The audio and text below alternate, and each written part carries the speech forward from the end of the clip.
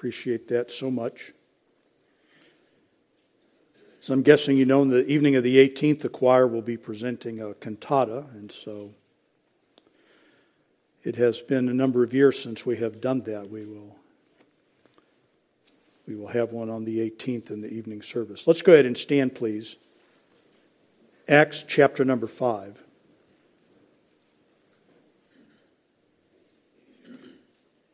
And we're going to begin in verse number 29.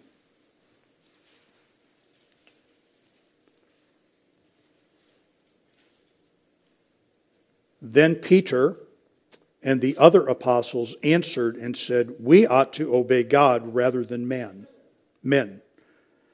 The God of our fathers raised up Jesus, whom ye slew and hanged on a tree. Him hath God exalted with his right hand to be a prince and a savior, for to give repentance to Israel and forgiveness of sins. And we are witnesses of these things, and so is also the Holy Ghost, whom God hath given to them that obey him." When they heard that, they were cut to the heart and took counsel to slay them. We're going to stop there and let's pray this morning. Father, I pray again for us that this would not be a time of noise to our ears, but of the sweet sound of your glorious, forgiving grace.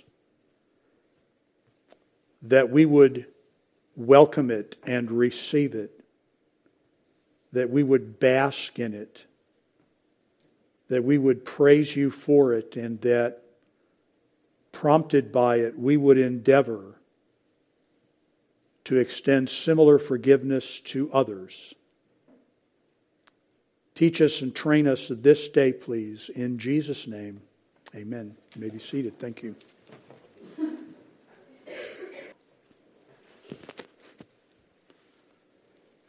Turn first, if you would, to Acts chapter 2. In verse number 32. We're giving some time in our morning services to the subject matter of forgiveness. And of course, forgiveness has both a vertical dimension to it. We are forgiven by God. And it has a horizontal dimension to it. We are instructed in the matter of forgiving each other. So we will be on the receiving end, hopefully, of God's forgiveness. And we will be both on the receiving and the extending end on a human level. Any conversation that we have about forgiveness at a human level must be informed by forgiveness at a divine level first. All true biblical forgiveness is a reflection of what God did for us at Calvary.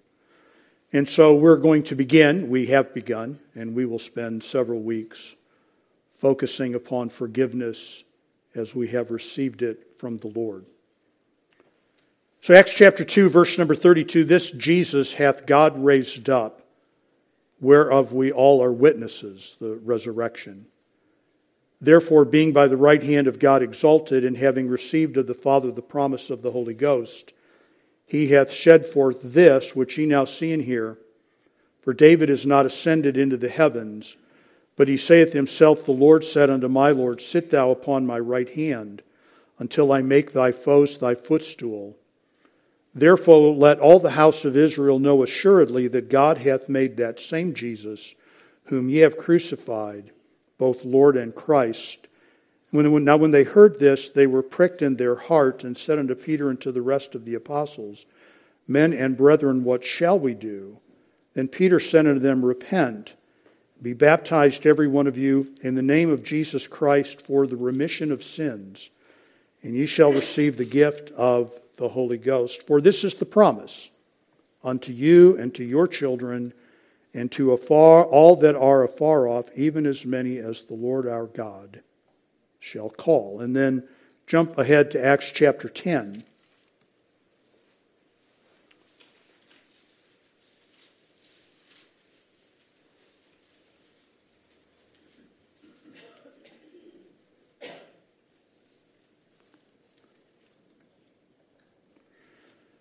And I'm going to begin in verse number 36. Acts chapter 10 and verse number 36. The word which God sent unto the children of Israel, preaching peace by Jesus Christ. I'm sorry, verse number 39. I read the wrong line there. Acts chapter 10, verse number 39. We are witnesses of all things which he did, both in the land of the Jews and in Jerusalem, whom they slew and hanged on a tree. Him God raised up the third day and showed him openly, not to all the people, but unto witnesses chosen before of God, even to us, who did eat and drink with him after he rose from the dead. And he commanded us to preach unto the people and to testify that it is he which was ordained of God to be the judge of quick, which means living, and dead. To him give all the prophets witness, that through his name whosoever believeth in him shall receive remission of sins. And while Peter yet spake these words, the Holy Ghost fell on them which heard the word. And then head again to Acts chapter 13 and verse number 36.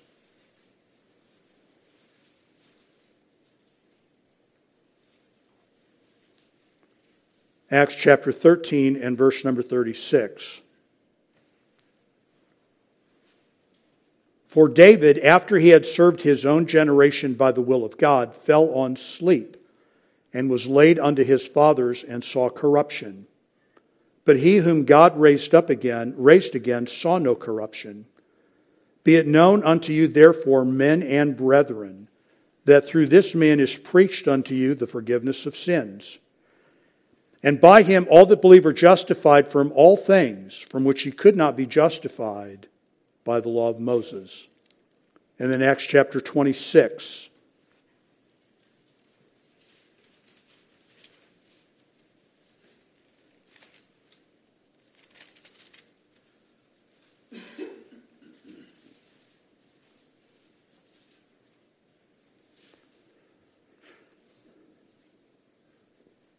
Acts chapter 26 and verse number 16.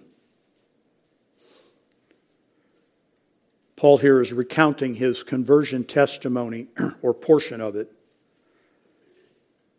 And the Lord said unto him, verse number 16, But rise and stand upon thy feet, for I have appeared unto thee for this purpose, to make thee a minister and a witness both of these things which thou hast seen, and of those things in the which I will appear unto thee, delivering thee from the people and from the Gentiles, unto whom now I send thee, to open their eyes, to turn them from darkness to light, and from the power of Satan unto God, that they may receive the forgiveness of sins, and inheritance among them which are sanctified by faith that is in me. But our primary text this morning will, if you want to turn back to it, be Acts chapter 5. I will read many other passages to you.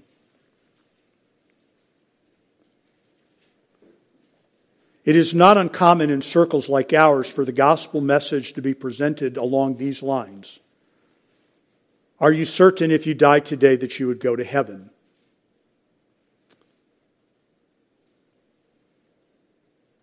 But when the gospel was preached in the book of Acts, you notice that there is a common progression to the thinking. That there is the resurrection of Christ by God, who would not tolerate his Son to remain dead. There's the proclamation of the message, which is this: because he died, you may receive the forgiveness of sins.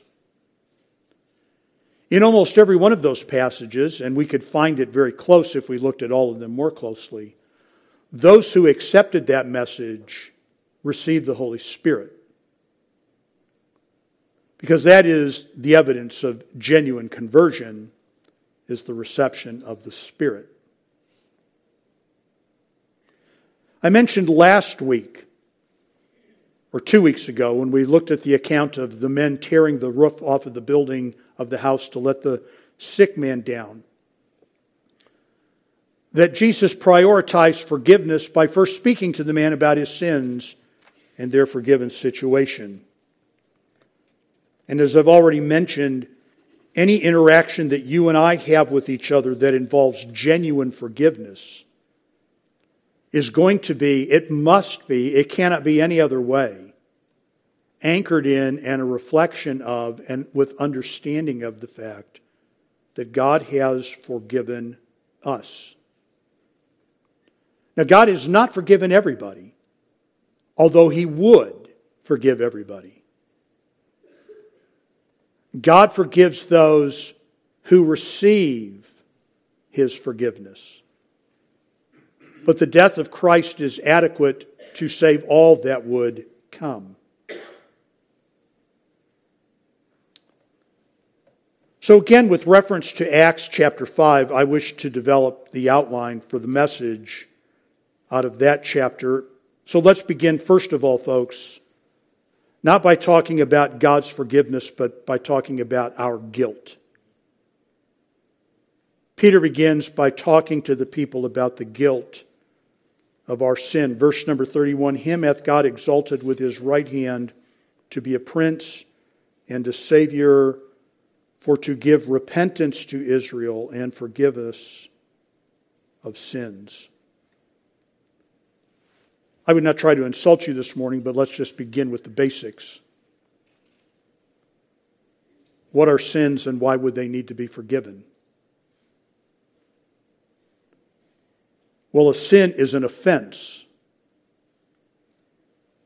If you have a legal bent to your mind, a sin is a crime. A sin is a transgression. And forgiveness, then, is the release from that transgression. It is the release from the bondage and the penalty of that transgression. That is what we are talking about in its simplest form. To be guilty of an offense, sin. To be released from the guilt of that offense, forgiven. It is really hard for us, because we are sinful by nature, it is hard for us to really come to grips with the fact that we need to be forgiven. It is so hard for us to admit that we are wrong.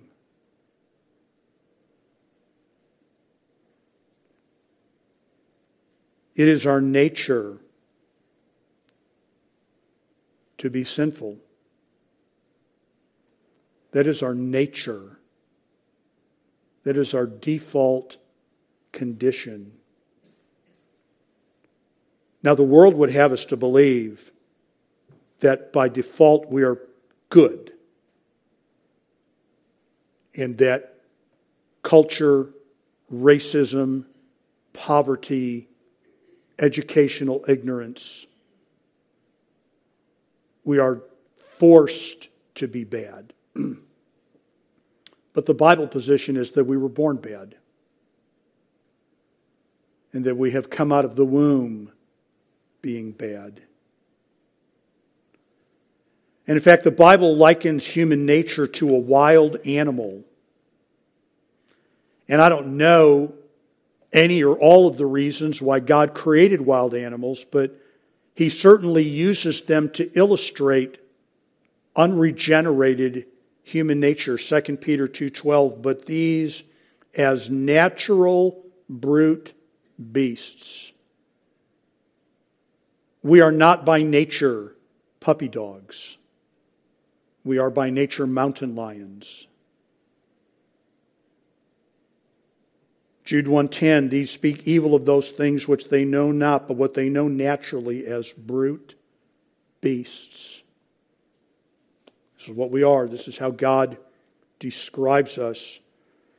David recognized his inherent sinfulness in his great confession in Psalm 51.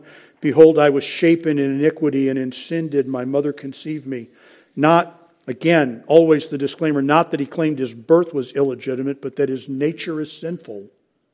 I was conceived as a sinner. And Romans 5:12 is abundantly clear that at the fall of Adam, Adam's sinfulness is transmitted to every human being by nature. Wherefore, as by one man sin entered into the world, and death by sin, and so death passed upon all men, for all have sinned. When God describes us, He talks about us honestly, yet brutally. Isaiah 1, these are His covenant people. Why should ye be stricken any more? Ye will revolt more and more. The whole head is sick, the whole heart faint. From the sole of the foot even unto the head there is no soundness in it, but wounds, bruises, putrefying sores.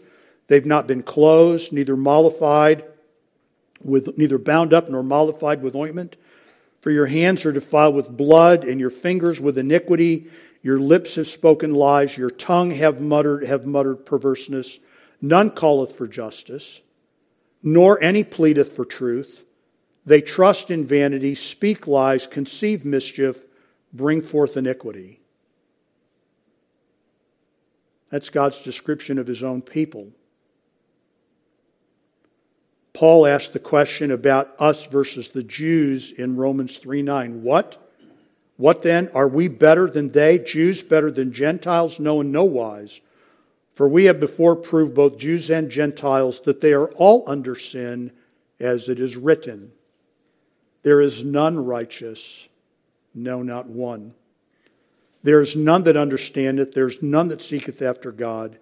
They are all gone out of the way. They are together become unprofitable. There is none that doeth good, no, not one. Their throat is an open sepulchre. What a description of the human voice box. An open casket.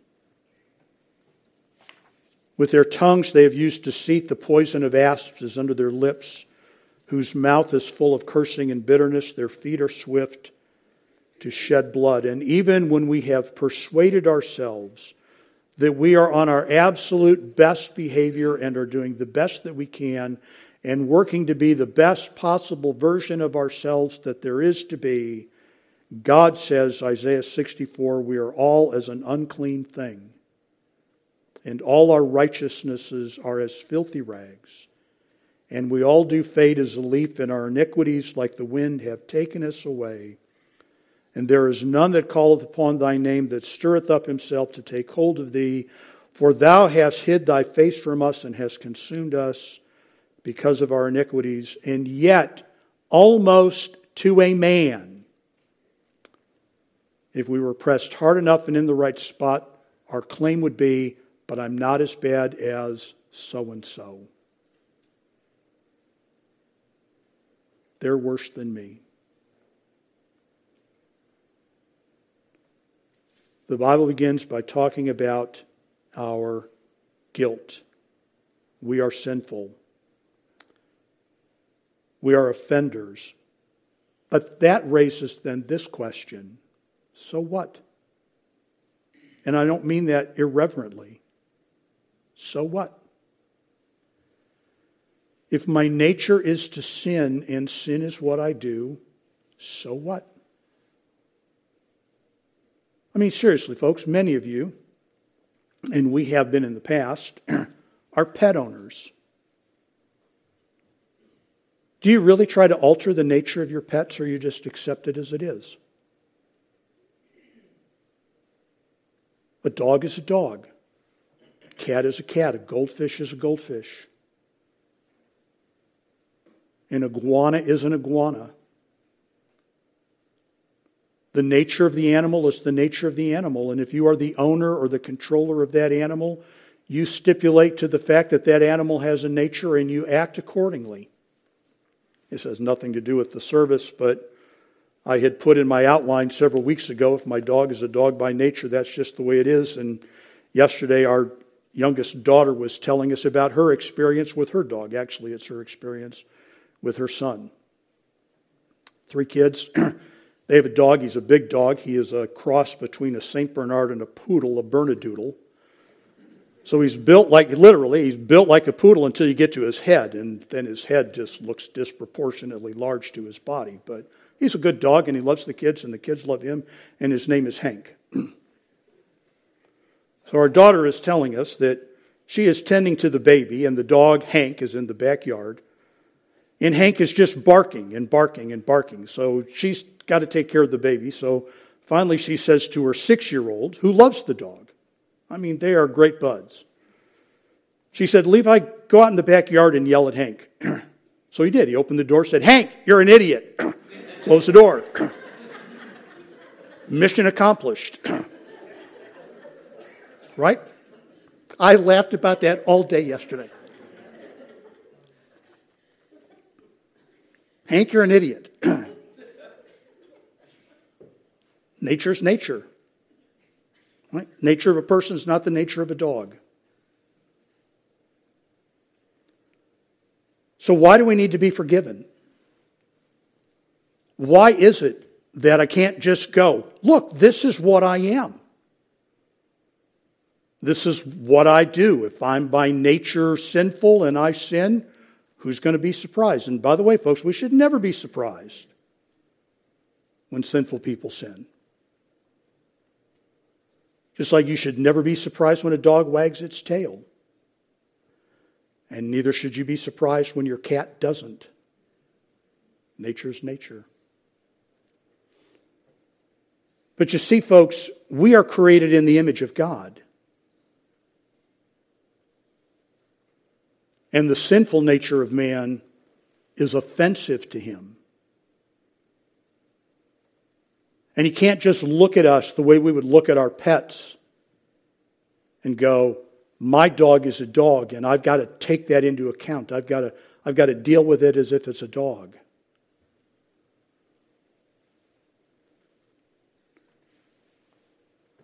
And again, it's very easy for us to think of sin primarily along this horizontal axis. I lie to you, you lie to me. I lie about you, you lie about me. I steal from you, you steal from me.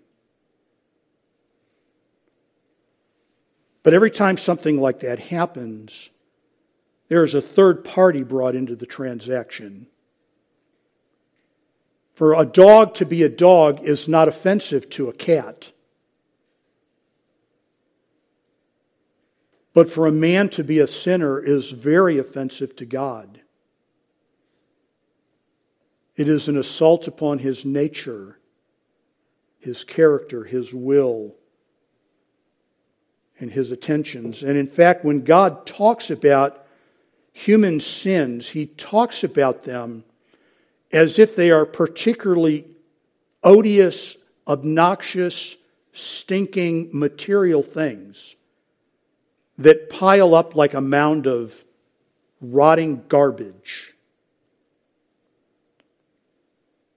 Genesis 15:16, in the fourth generation they shall come hither again, for the iniquity of the Amorites is not yet full. They haven't filled up the capacity of their sinfulness.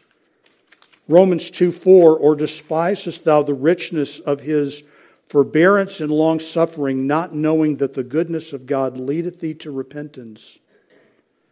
But after thy hardness and impenitent heart treasurest up unto thyself wrath. That word treasurest gives us the word thesaurus, a collection of random words, synonyms and antonyms and homonyms, all piled up together. Treasurest up unto thyself wrath against the day of wrath and revelation of the righteous judgment of God. The building up of our sins and the building up of God's wrath go hand in hand.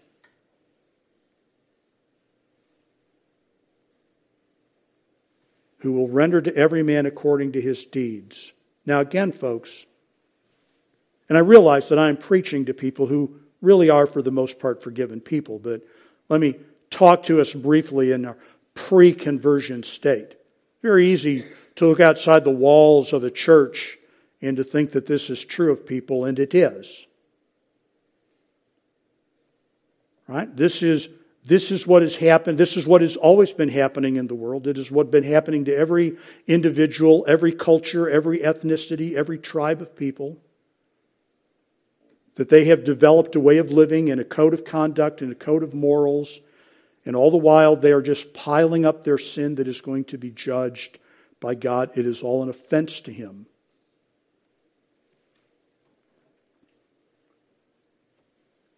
And should people think, and I realize that this is in many ways highly insensitive, but I just don't know a better illustration of it.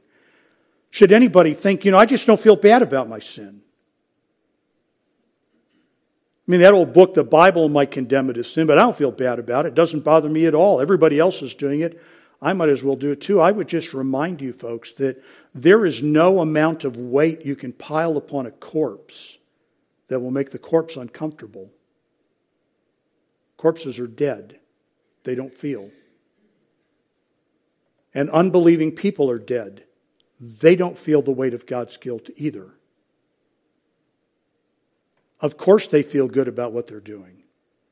Of course they love to celebrate it and treat their godlessness as a virtue. What would we expect them to do? They're not like us, folks. And I'm not suggesting for a moment we are better than they are. I'm just stating that we are different than they are.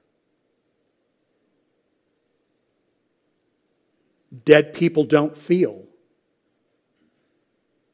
And the Bible is very clear that dead sinners are able to conduct themselves in contradiction to God and not be bothered by it, because it isn't until God works to convict them. Go back through the passages that we've just read. Acts chapter 2. Here's what's happened. You with your wicked hands have slain and crucified Christ. And when they heard this, they were pricked in their heart and said, what do we do? But if they're not convicted by the Holy Spirit, what they say is, leave me alone.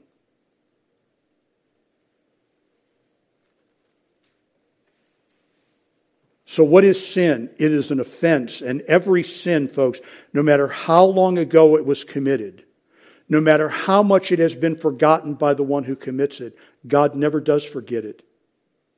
And it never does slip through the cracks or get swept under the rug or get put into this doesn't matter pile. It just keeps piling up and building. And the anger of God builds in conjunction with it until the day of judgment and the day of wrath. So that what we find, folks, from a human standpoint is that our situation is almost impossible. This is my nature.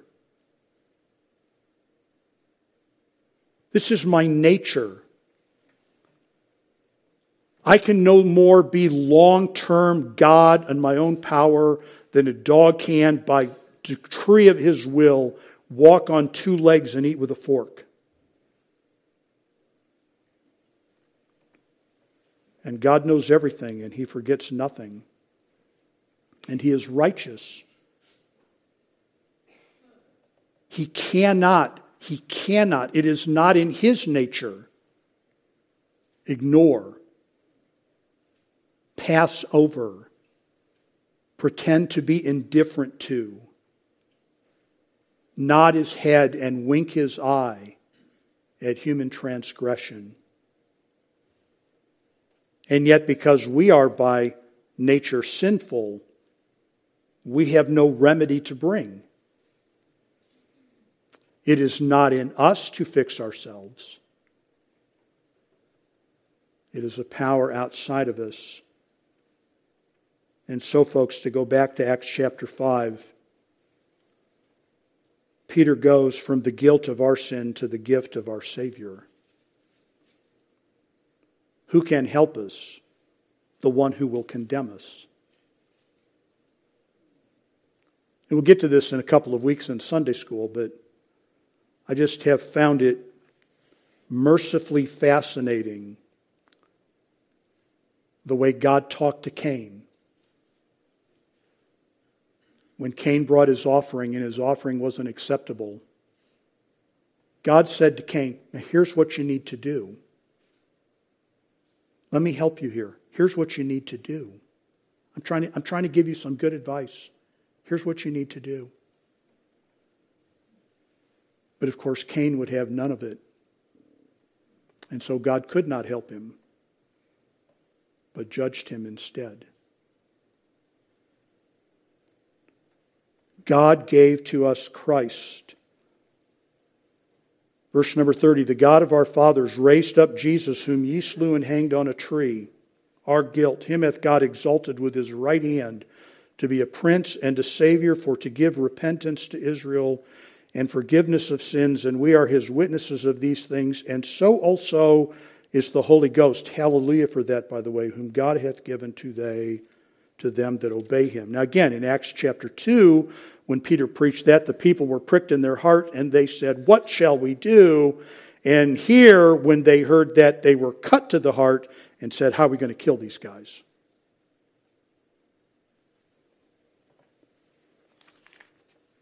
Let's talk about the gift of our Savior. Go back, if you would, to Acts chapter 2, briefly.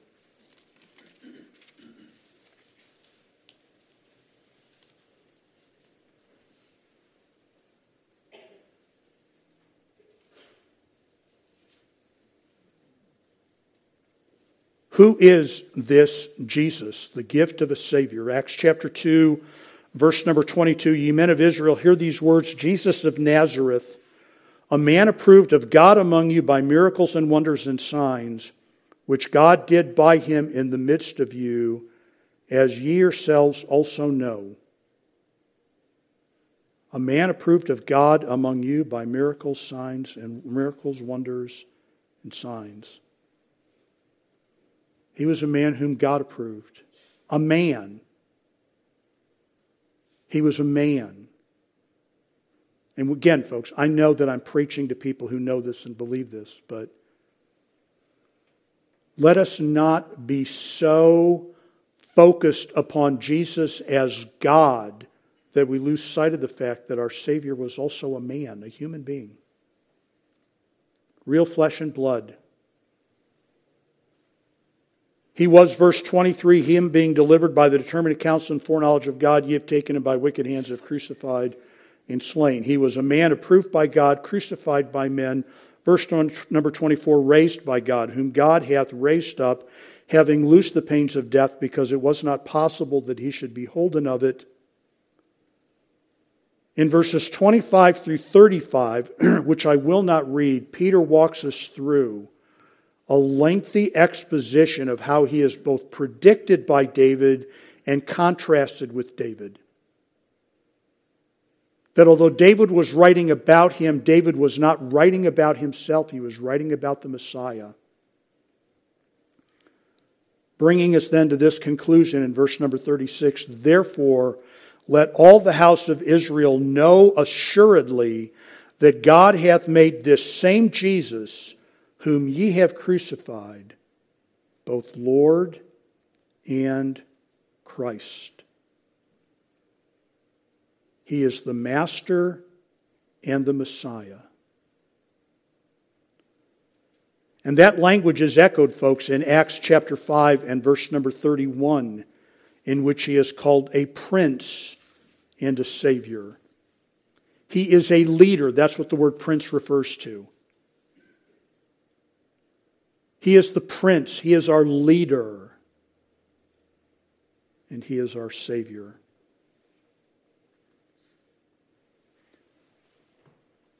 And what this does, folks, and the reason that God has done it this way, is to magnify his own wisdom.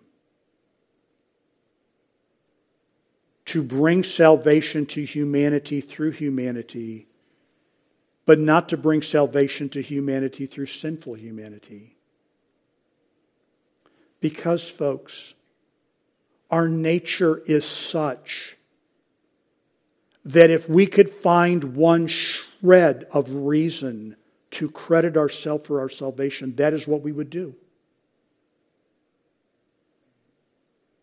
That is exactly what we would do.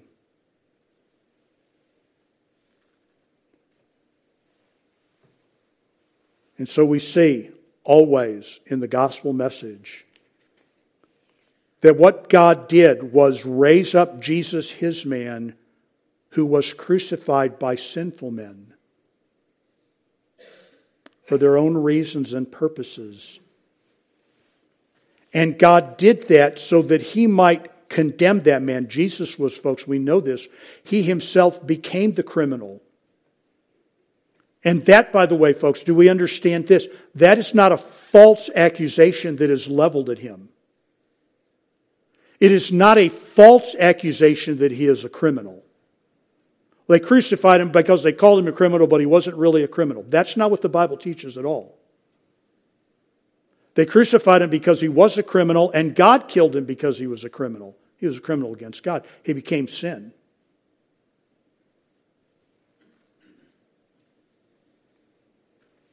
And in this way, folks, God could justifiably kill his Son for the punishment and guilt of all human sins and then forgive people who trusted that. That's what Paul is arguing in Romans chapter 3, to declare, I say at this time, his righteousness, that he might be just, that God in saving us would not in any way be tainted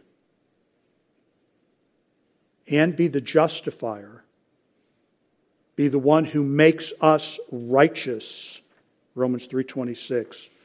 Who believe in Jesus. The wisdom of God magnifies our salvation. Peter talks about the guilt of our sin and the gift of our Savior to the magnification of the mercy of God. What does God want to put on display? His glorious attributes. His generous mercy. Look again, if you would please, at verse number 30 of Acts chapter 5. The God of our fathers raised up Jesus, whom ye slew and hanged on a tree. You killed him. You nailed him to the cross. God raised him from the dead. Him, verse 31, hath God exalted with his right hand to be a prince, a leader, and a savior, a deliverer, for to give repentance to Israel. What is it? Paul talks about this. What is it that takes us from unbelief to belief? And some of you study the subject and you know that the simplest definition of repentance is to change one's mind. But what causes us to change our mind? Here am I, right? Here am I. I'm 20 years old. I'm newly married. I have a job. I'm trying to figure out how to make as much money as I can make. We have friends. We're having a good time. We are not, by any measurement of the world, wicked people. We are not drunkards. We are not adulterers. We are not drug users. And here comes the gospel. What caused me to change my mind? That is the gift of God. That is what Ephesians means when it says, for by grace are you saved through faith, not of works, lest any man should boast, not of yourselves. Where did the faith come from? It is God's gift. It is God's gift. And God gave to Israel repentance. Here is the gift. And God gave to them forgiveness. God did that for them. In Acts chapter 26 and verse number 18, God will describe Paul's ministry as proclaiming a gospel that will turn men from darkness to light. It is all mercy, folks. It is all mercy. And he did this by nailing every sin to his cross. This is what Colossians 2 teaches. You being dead in your sins and the uncircumcision of your flesh, hath he quickened together with him, having forgiven you all trespasses, blotting out the handwriting of ordinances that was against us, which was contrary to us, and took it out of the way, nailing it to his cross. And the testimony, folks, to go back to Acts chapter 5, the testimony that we are forgiven is that God gives us his Spirit. Now, finally,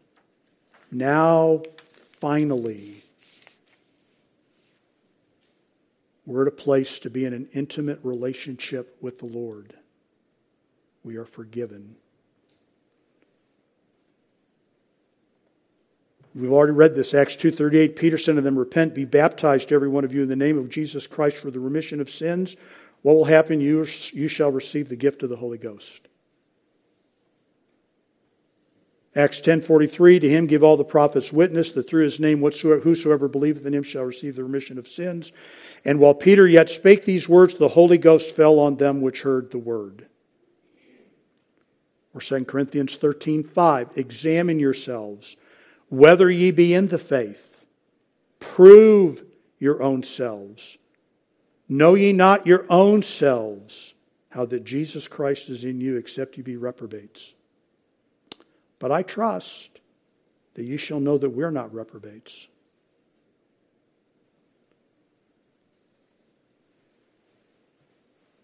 So when God forgives a man, folks, that forgiveness is real because it was forgiven by Christ, and the consequences are real. We enter into true union with Him. The Spirit is given to us as believers. Let me just make, as I try to wind this down, let me make several applications to us. You, because this is true of every individual human being, you are commanded, not simply invited, you are commanded to repent of your sins and believe the gospel. Acts 17:30. The times of this ignorance God winked at, but now commandeth all men everywhere to repent. This is God's command. That all men are to turn away from their unbelief, their disobedience, their delight in sin, their love of darkness, and to turn to the Lord. It's a command. Secondly, when we do that, we should understand that having our sins forgiven is a blessing that we cannot ignore. This should not be ho-hum to us. As if being a believer in Jesus Christ had substantially little difference from being a fan of our favorite athletic team.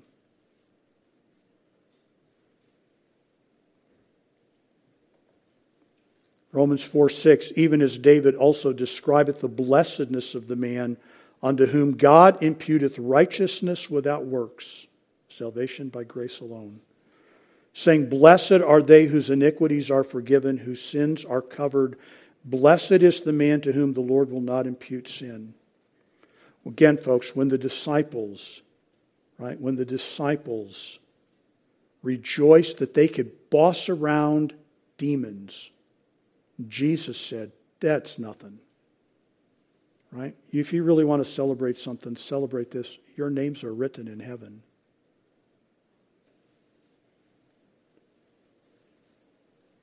And finally, folks, genuine forgiveness of another human being is possible, and for us who are saved, more than possible, mandatory, because of the forgiveness that we have received. We will deal with the passage at length, but you're familiar with it. Be kind one to another, tender-hearted, forgiving one another, even as God for Christ's sake hath forgiven you. My unwillingness to be forgiving, right, is a reflection of my lack of comprehension that I have been forgiven.